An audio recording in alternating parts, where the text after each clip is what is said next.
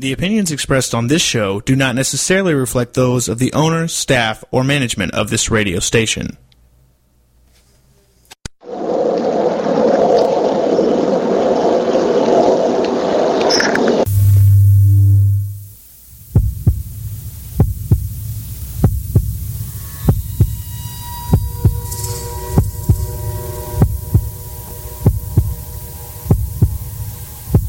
With us on a journey into the unknown, the unexplained, and the unbelievable. We will test your senses and challenge your beliefs. A world where science and religion clash. Or do they?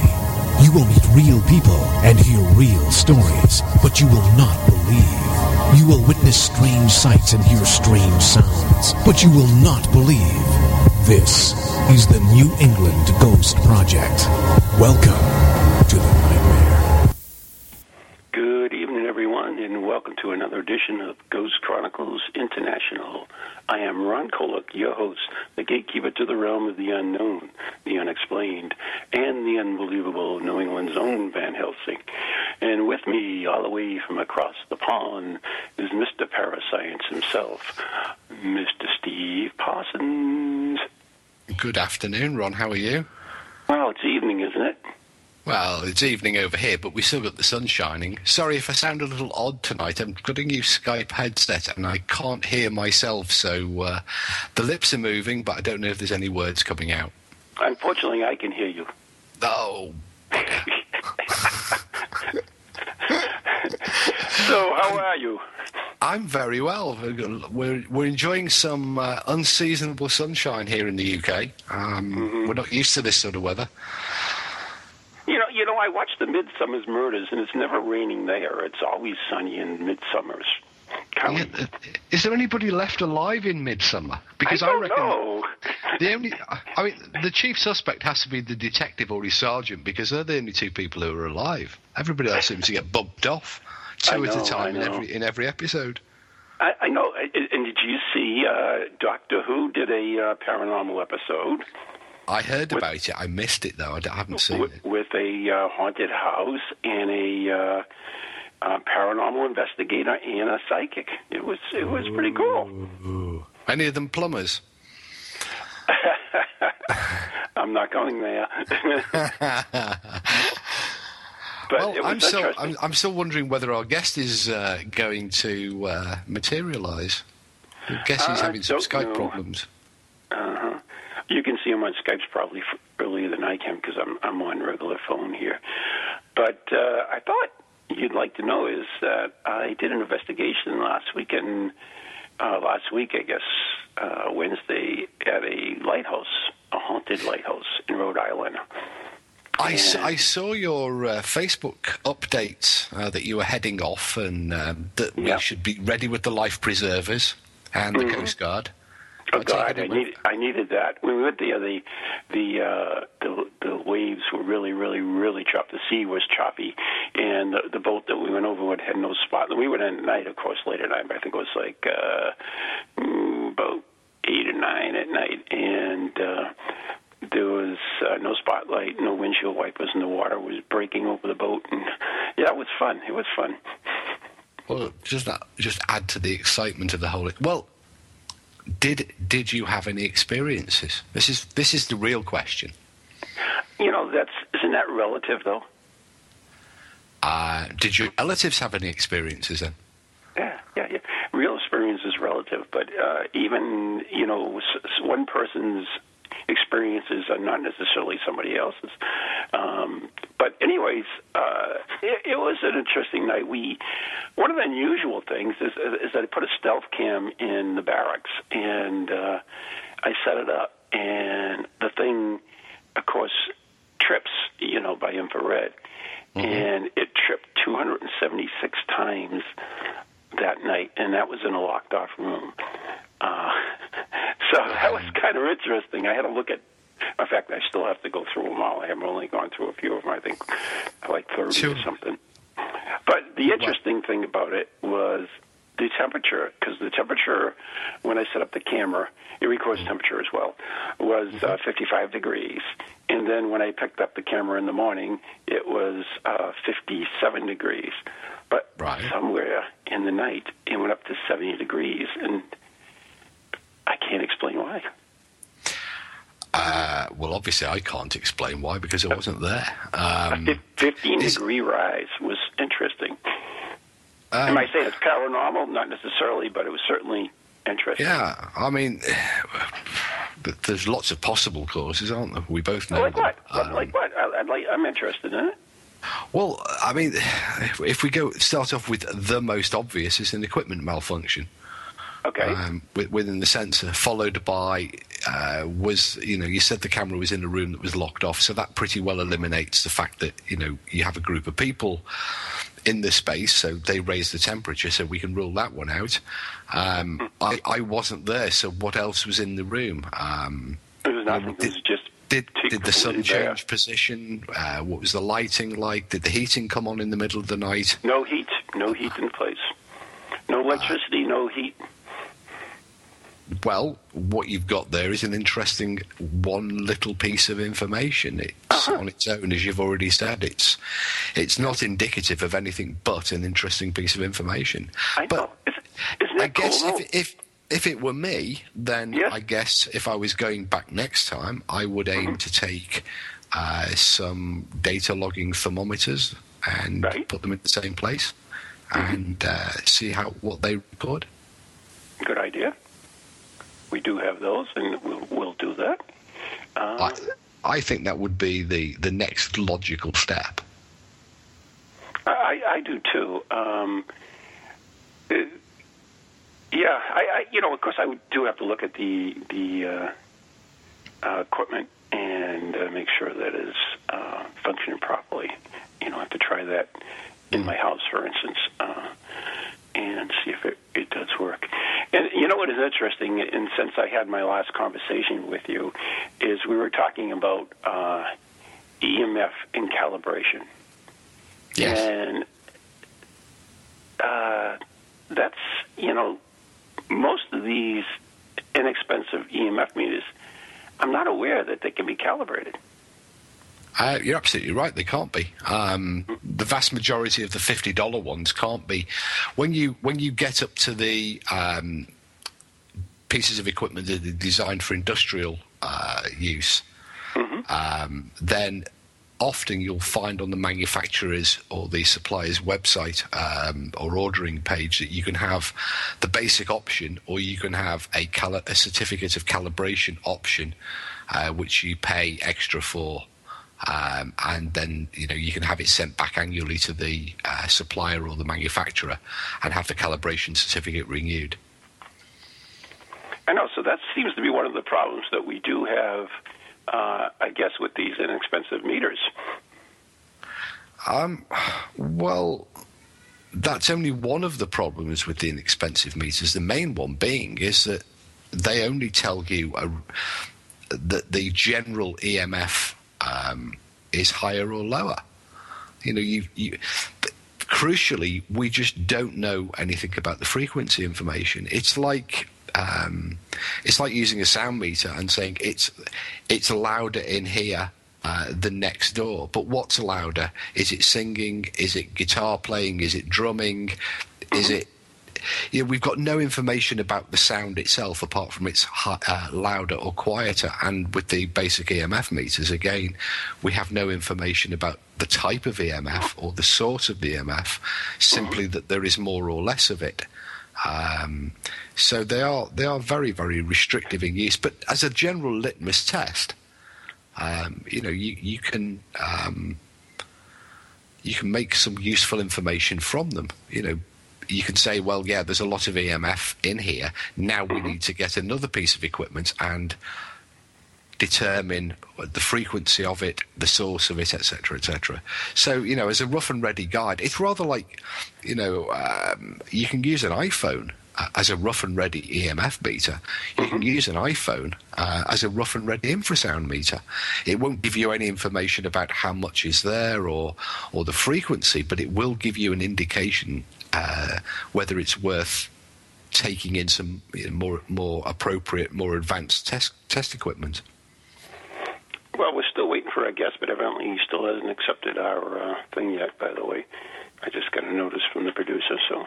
I just saw that come up on Skype. I'm just looking in case there's a second Skype contact. Just bear with me a minute. Yeah, no problem. Just try to watch yourself. Yeah, that was one of the interesting things that happened that night. And the other thing, of course, is we attempted table tipping again, which is interesting. We did it twice the first time we were there, and this was the first time for almost everybody involved, other than myself. And we had really good results with the small table.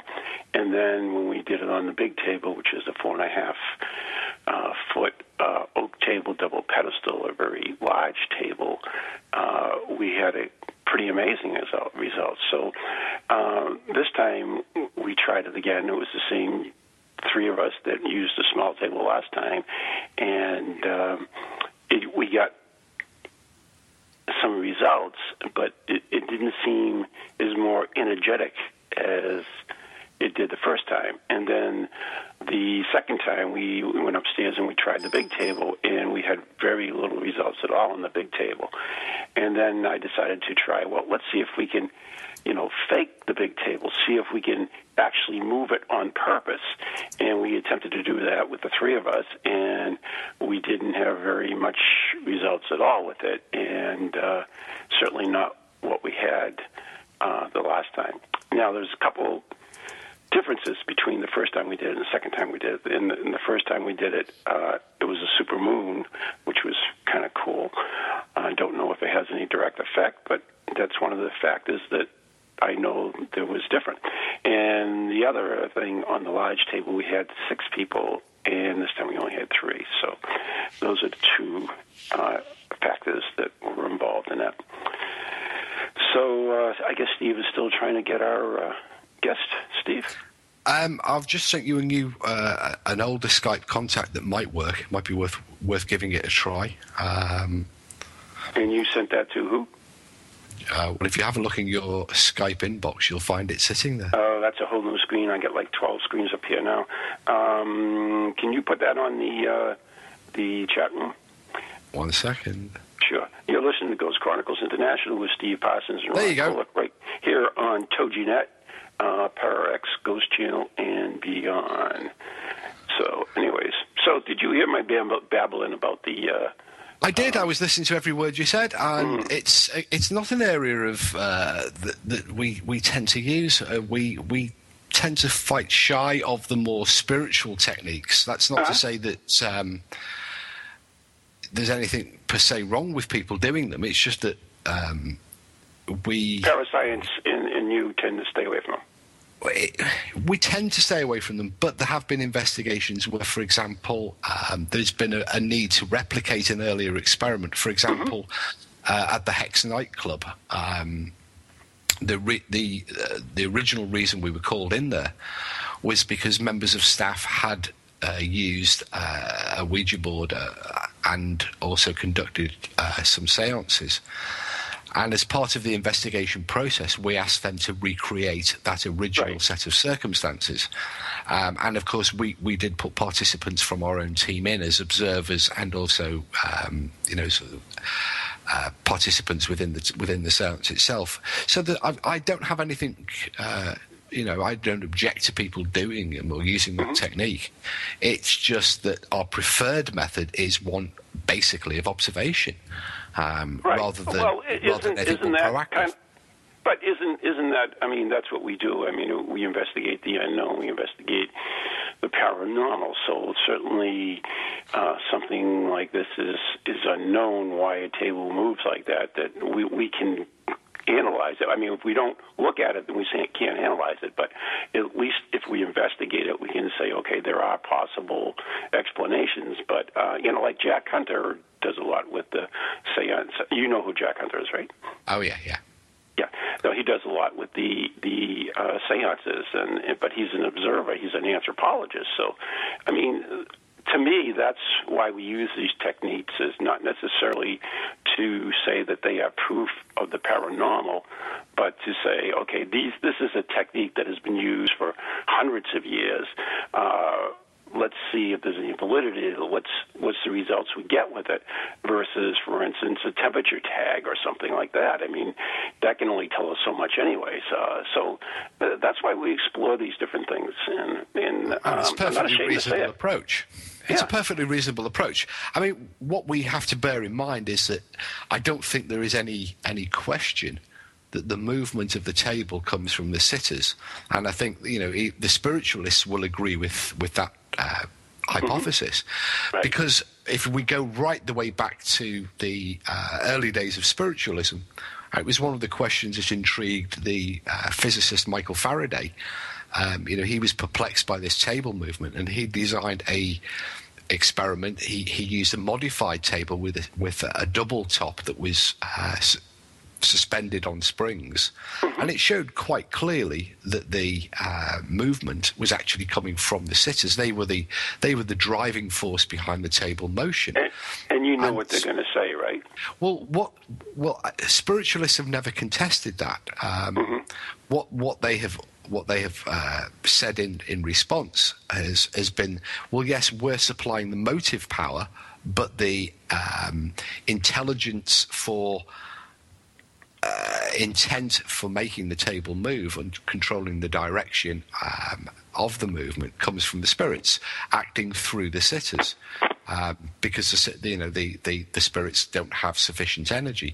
However, there are also intriguing and interesting cases where we're talking here specifically of table levitation, where it's quite clear from the accounts that motive power supplied by the sitters is a very, very poor answer, because they're in no position to be able to manipulate or lift the table to the angles and heights that they claim that it's reaching.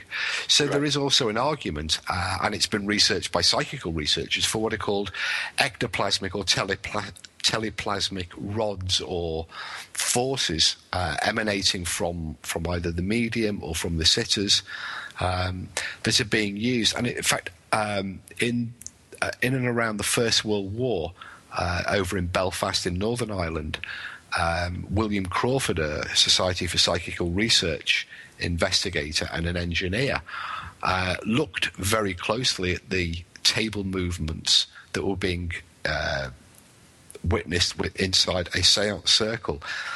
And he used a series of balances and devices in order to measure the forces. And his conclusion was that some form of ectoplasmic rod or arm or emanation from the medium, Catherine Gallagher, was actually responsible for the motions of the table. And there have been others who've claimed to have used equipment to measure these teleplasmic or ectoplasmic forces. So there is quite interesting arguments from both camps. But I think the vast majority of spiritualists would certainly subscribe to the idea that they are the motive power, but not necessarily the intelligence behind the table movements. Right. I mean, that's very similar to dowsing or pendulum dowsing, basically. Yeah. I mean, I know when Karen came over here, Karen O'Keefe, and I was doing my pendulum stuff as well, and he says, "You don't really think the spirits move that?" I said, "Of course not. They don't, and I know they don't." And even when I was taught it, I was told that somehow, some way, you influence the pendulum.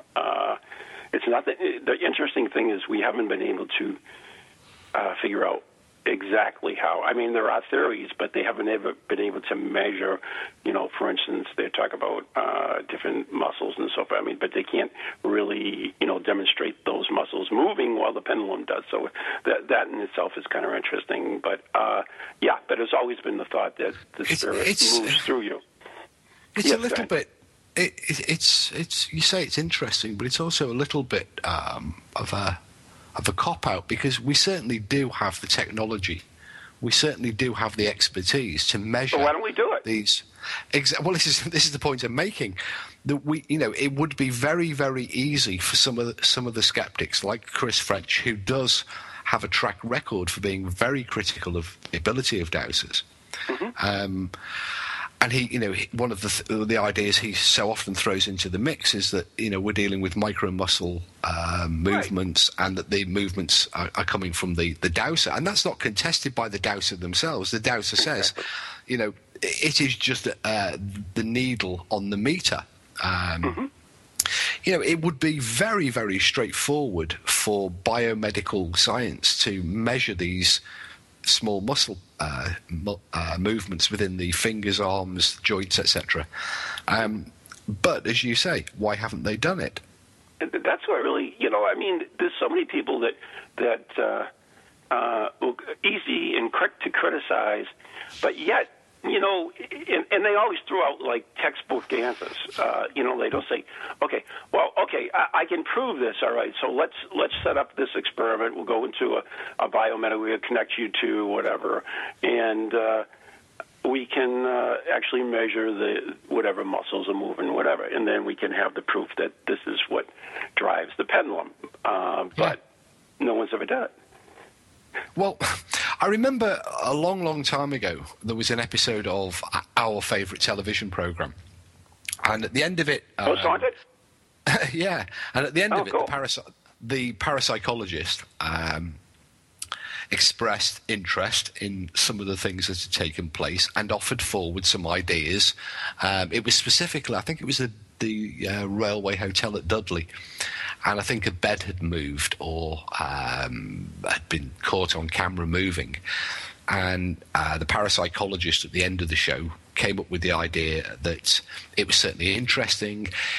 He would like to go back and he would like to perhaps have a structural engineer look at it because it might be heavy vehicles moving past the building and causing the vibration. And I remember some months later saying to him, well, you have the full facilities of a university, and there must be structural engineers, and there must be building engineers, and there must be, guys who can measure vibration. So did you ever go back and did you ever undertake those measurements that you claimed were so interesting? And the withering look I got basically answered the question for me. It's very, very easy, as you say, to sit there and throw out the pat answers. If we go back to, if we just look at orbs for a minute, and I was trying not to bring them up, but it is relevant. I thought this was a no-orb zone. I'm sorry. It's okay. I've brought them in. Okay. For a long, long time, there were an awful lot of people offering their ideas that orbs were simply dust. They were insects. They were droplets of water. Many a heated debate raged back and forth about exactly that. But nobody seemed to want to do, the really obvious experiment to demonstrate it. The due diligence. Yeah, I mean, you cannot just accept, even from somebody who has a PhD or, claims to have years and years and years of experience, you simply cannot accept what they're saying as gospel. You should, in all instances, seek to demonstrate, and that's how science works.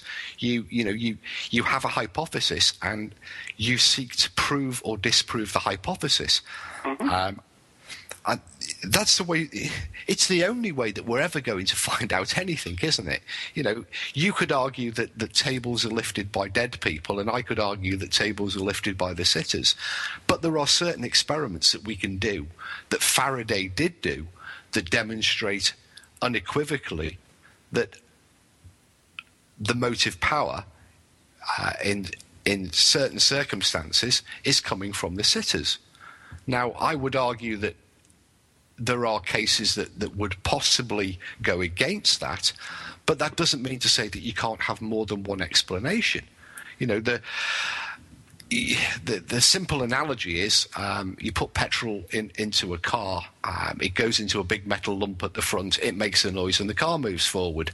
But if you try that with a truck, the thing won't move at all. You have to use diesel. So there can be two very similar methods that are producing the same end result. And you have to explore all of the possibilities with good experiments and good science. Yeah, I agree. agree with you 100%.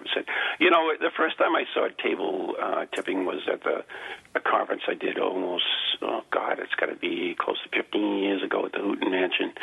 And some of the Salem witches came up, and they had a table, and they got around it, and they put their fingers. But the one thing I noticed is they put their fingers under the table, and then the table took off, and they ran with the table, and almost falling over trying to keep up with it.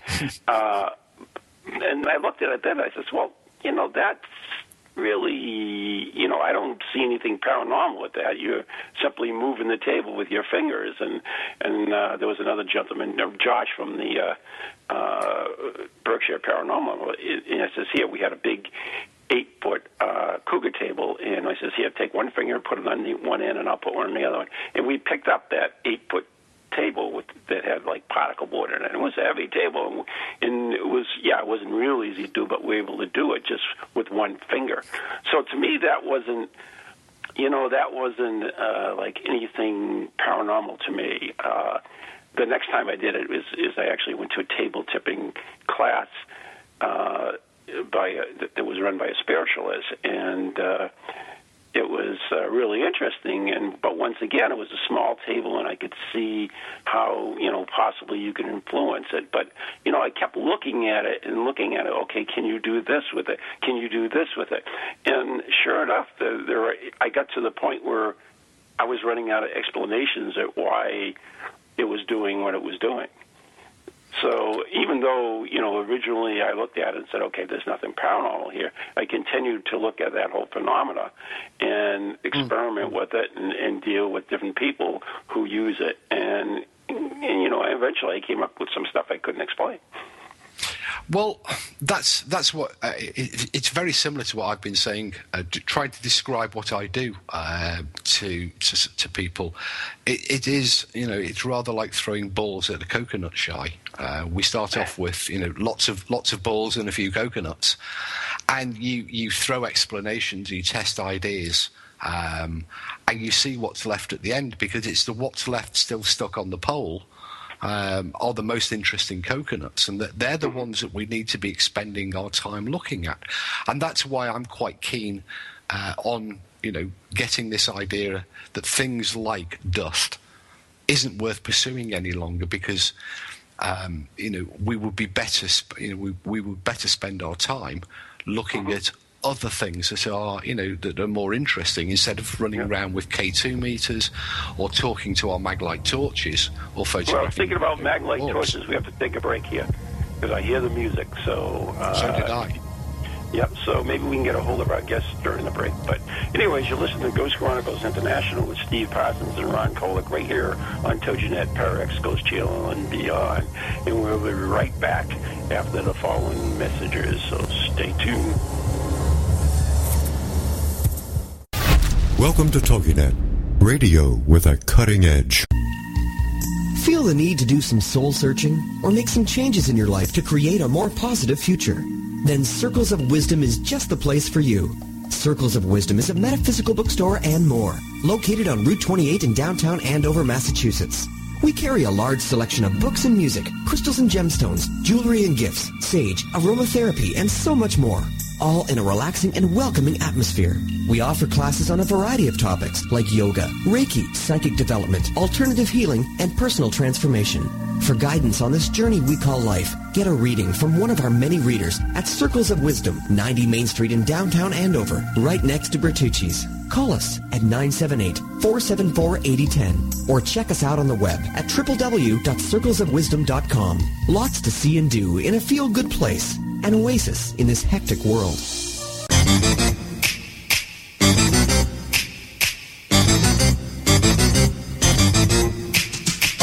They're creepy and they're kooky, mysterious and spooky. They all talk gobbledygooky, the Pararex family. The shows are paranormal, not stuffy but informal. The topics are abnormal, the Pararex family. They're strange, deranged, unrestrained. So grab your favorite brew, it's time to rendezvous as we give awards to the Pararex family. Take 6 6,427. All right. Hi, I'm Ron Kolek, author and lead investigator of the New England Ghost Project, New England's own Van Helsing. And I'm Ann Kerrigan, the blonde bombshell, and I'm the lead investigator of East Bridgewater's Most Haunted.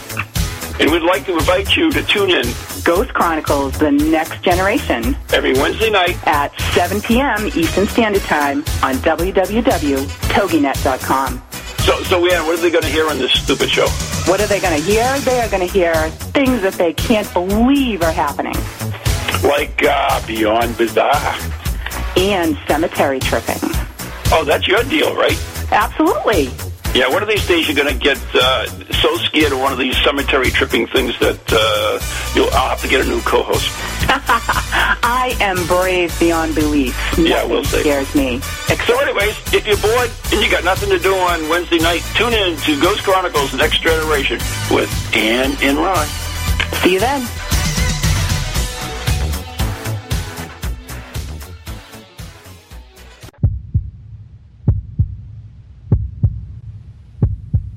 And we are back. You are listening to Ghost Chronicles International with Mr. Parascience, Steve Parson, New England's own Van Helsing, Ron Kolek, right here on TogiNet, Parax, Ghost Channel, and beyond. So there you go. So, Steve, unless you've got something else to add, I just wanted to mention one other thing. Go ahead. Okay.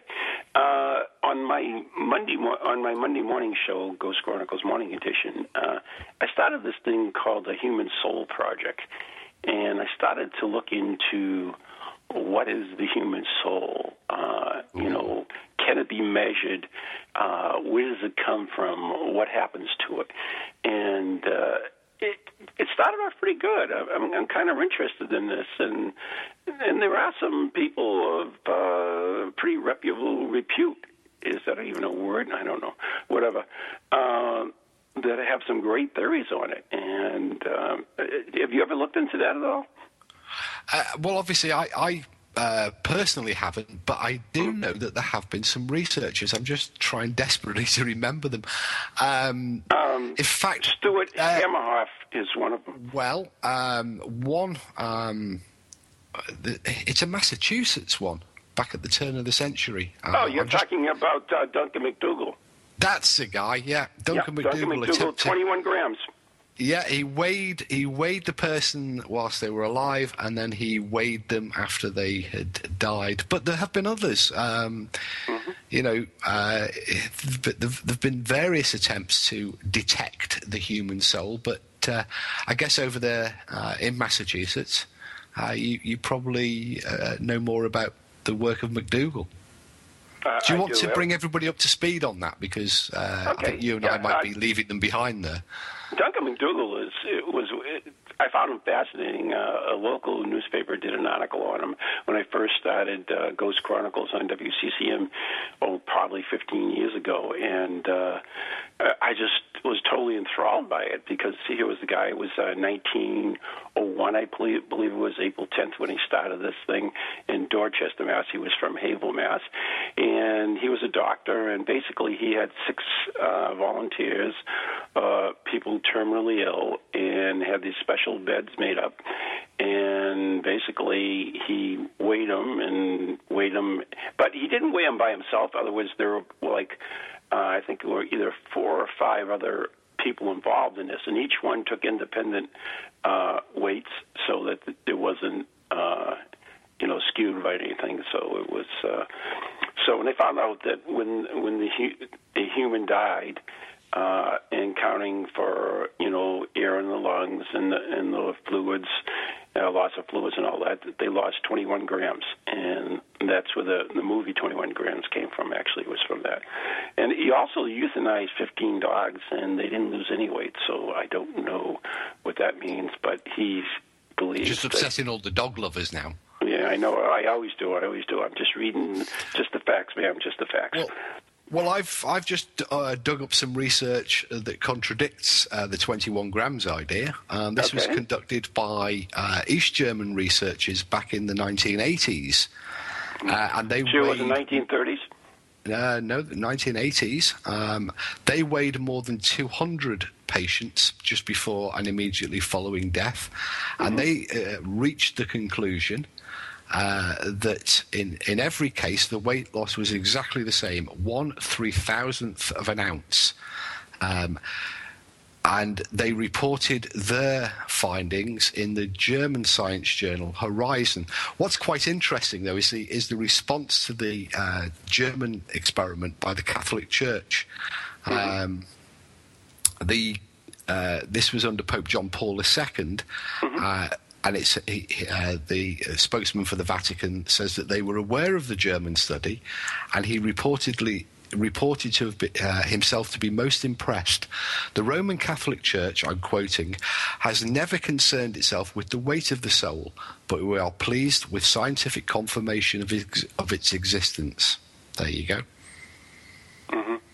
So 1/3000th of an ounce or 21 grams.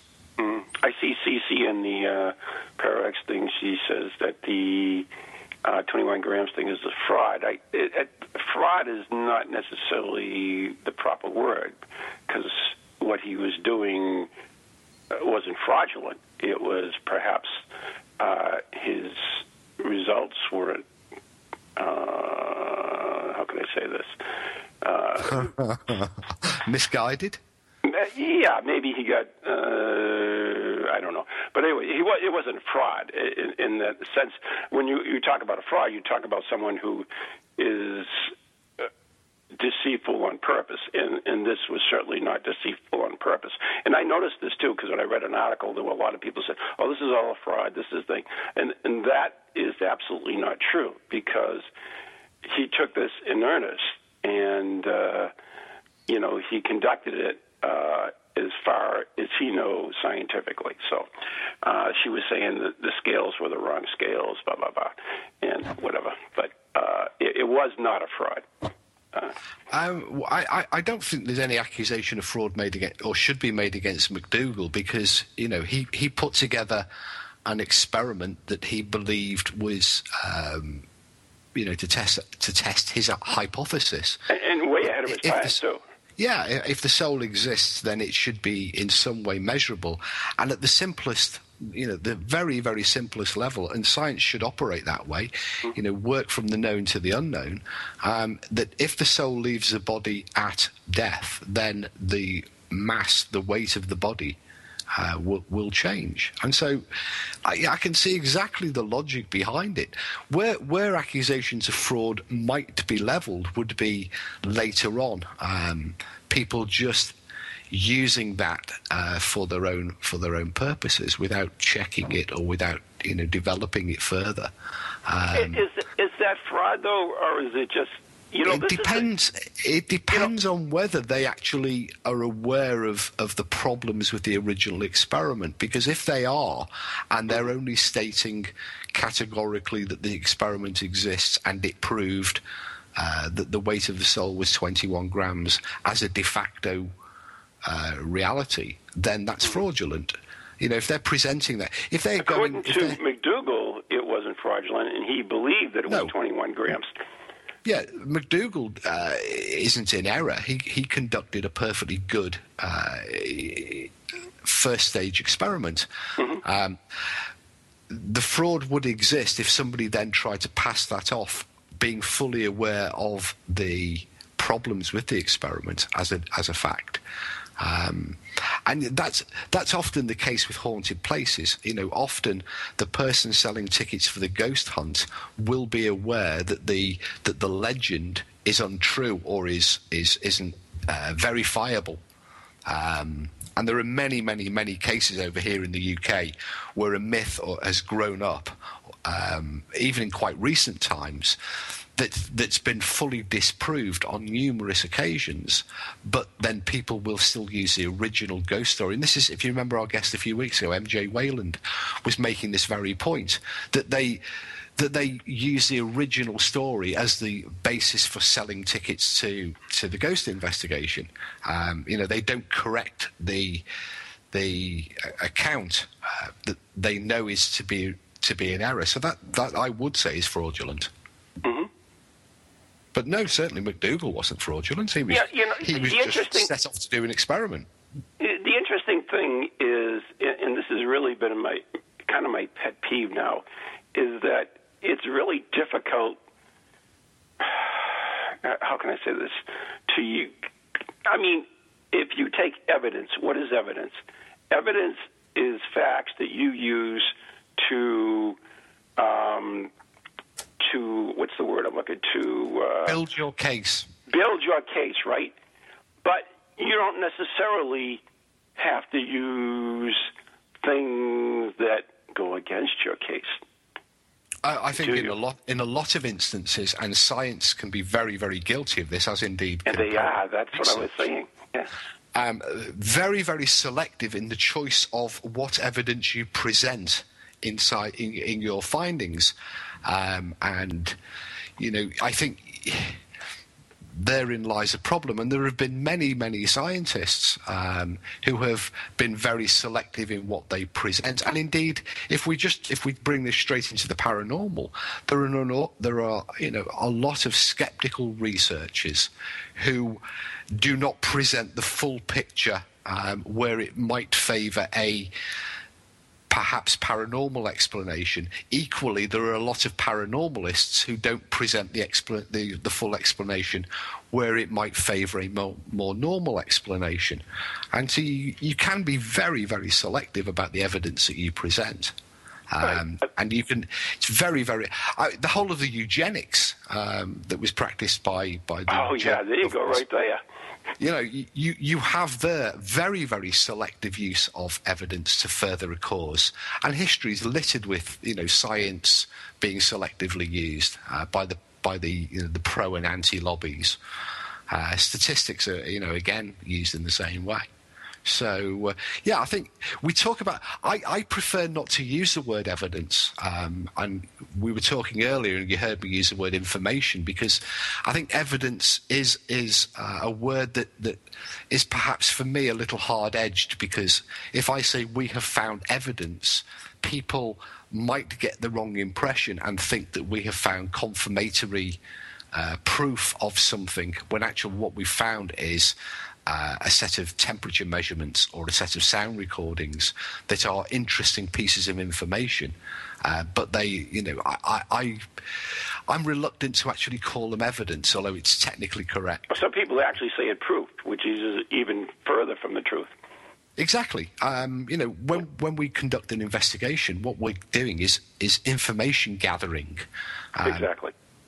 And then, from that information, we form a hypothesis, and from the hypothesis, we try and devise a test to see if the idea that we came up with, if the hypothesis holds good, or does it fall down? And then, we look at the results and maybe redefine the test. That's how science always works, or at least that's how. In theory, science is a bit like communism. It's great in theory, but in practice, it's not quite so good. But evidence. There's other words that we use as well. Changing the subject slightly, the word vigil.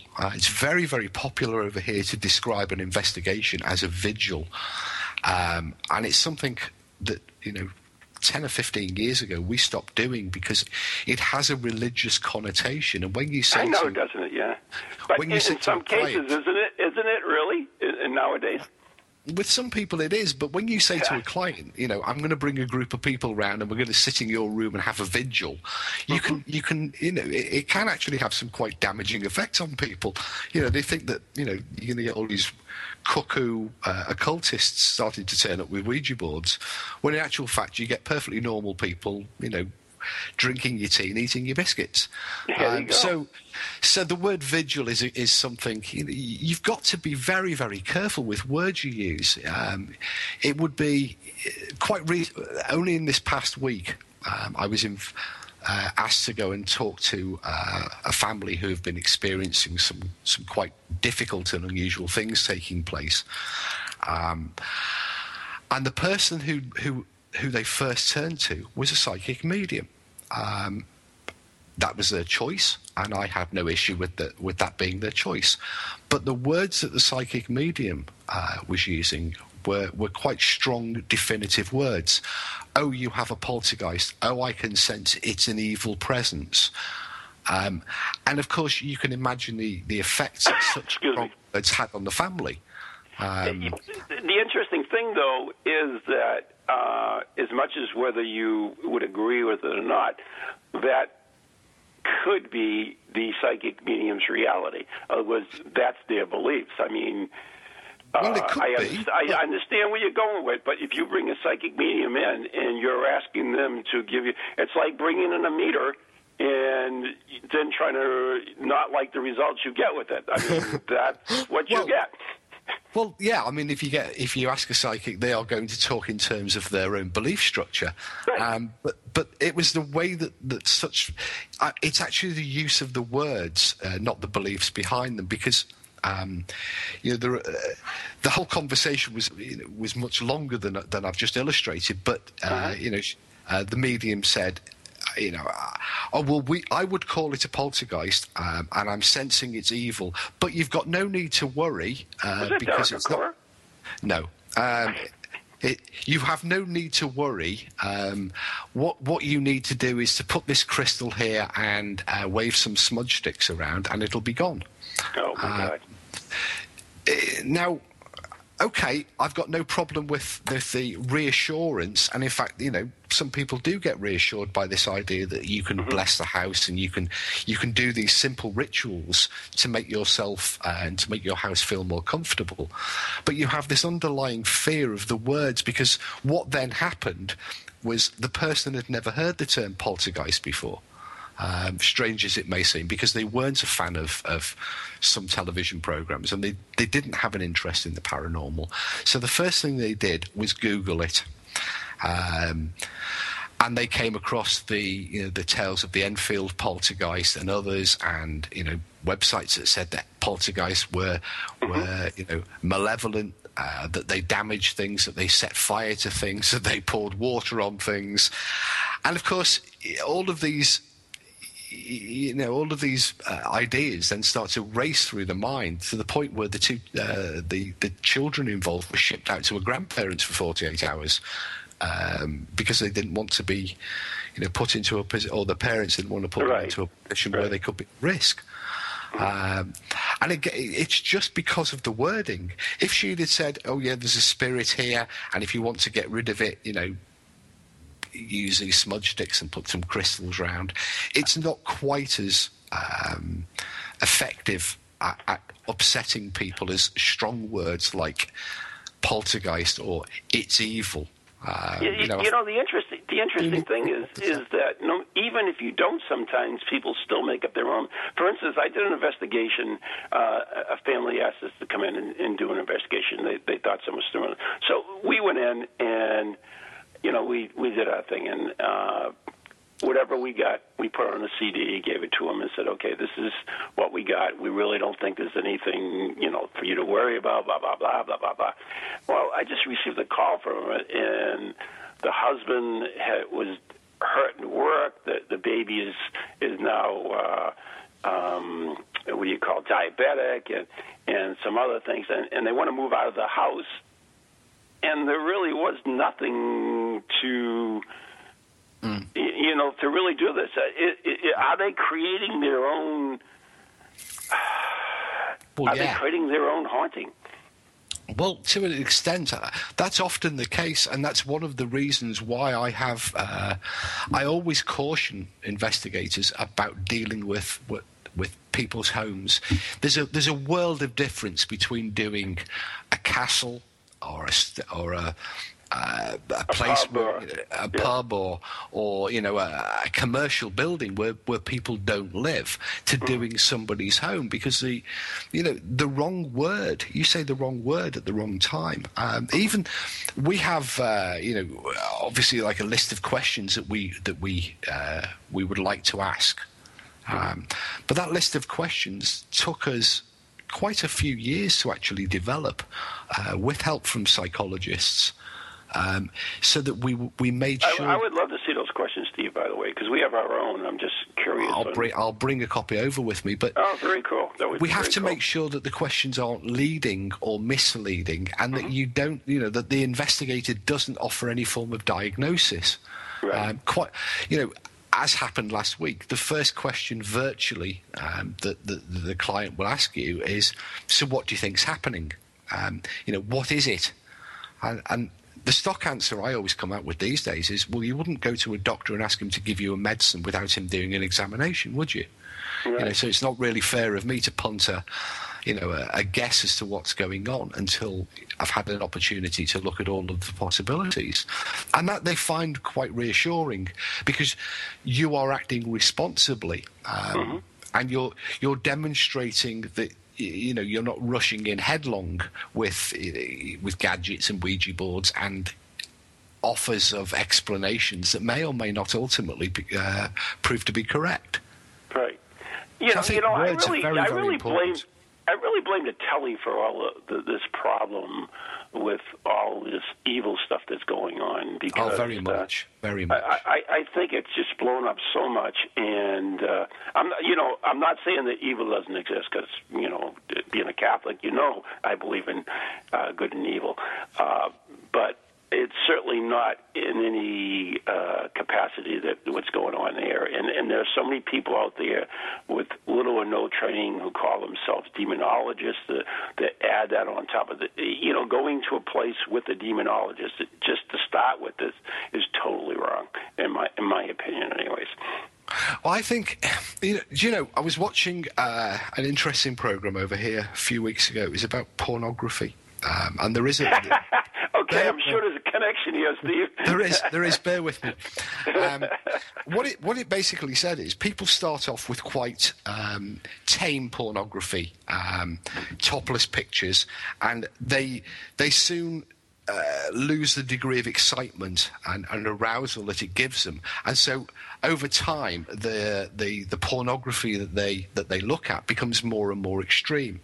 And it struck me while they were saying it that actually is quite a good analogy for amateur ghost hunting, because they started off 10 or 15 years ago quite content to go into a dark building, and they were happy to jump and scream at all of the little noises and the scratches and bumps.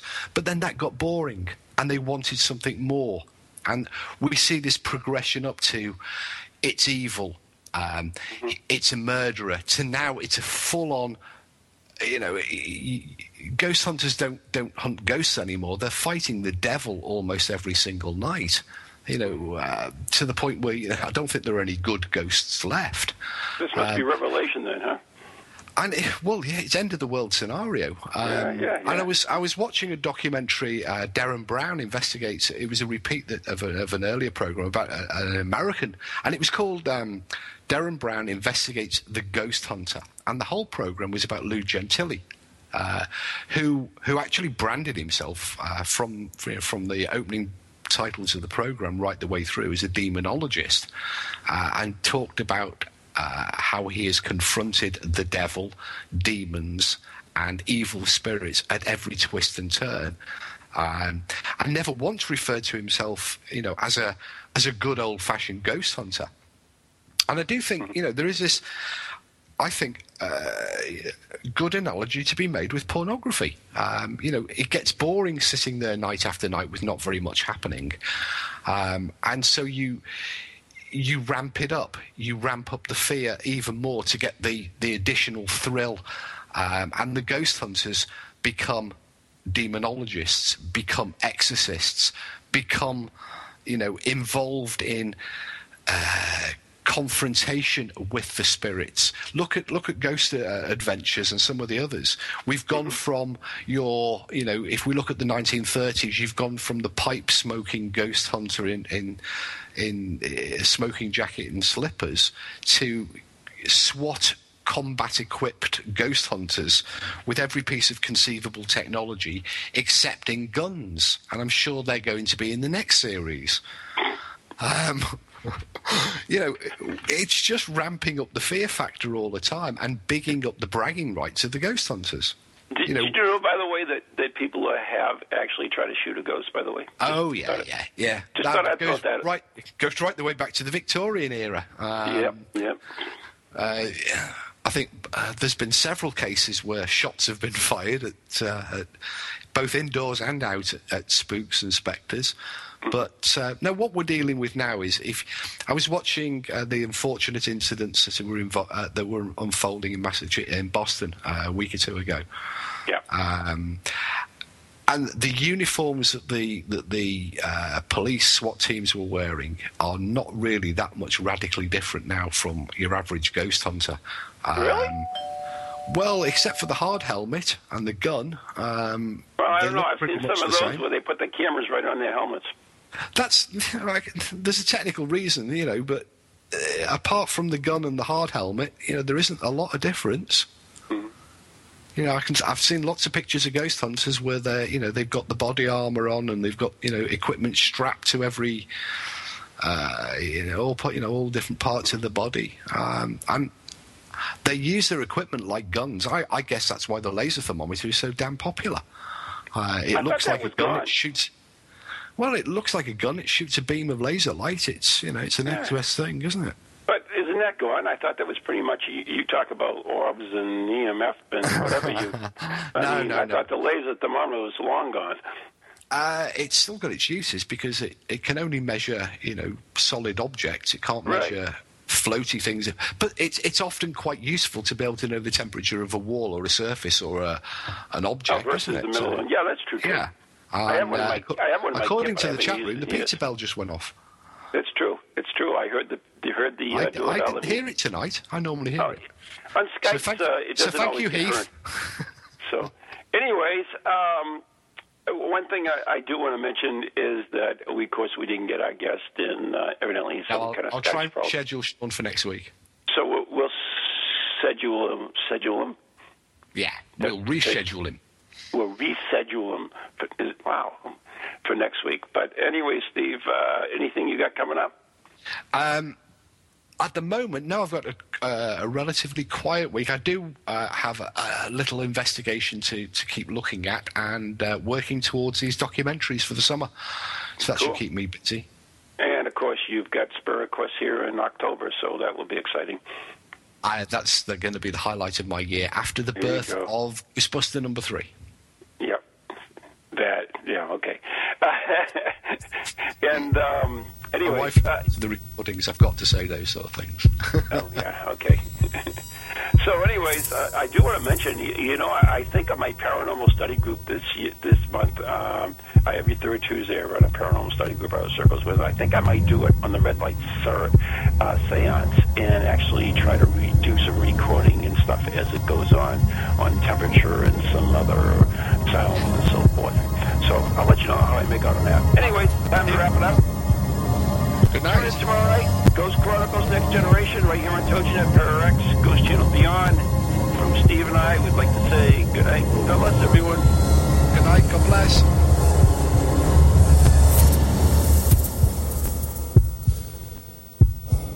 From ghoulies to ghosties, long-leggedy beasties, and things that go bump in the night. Deliver us, good Lord.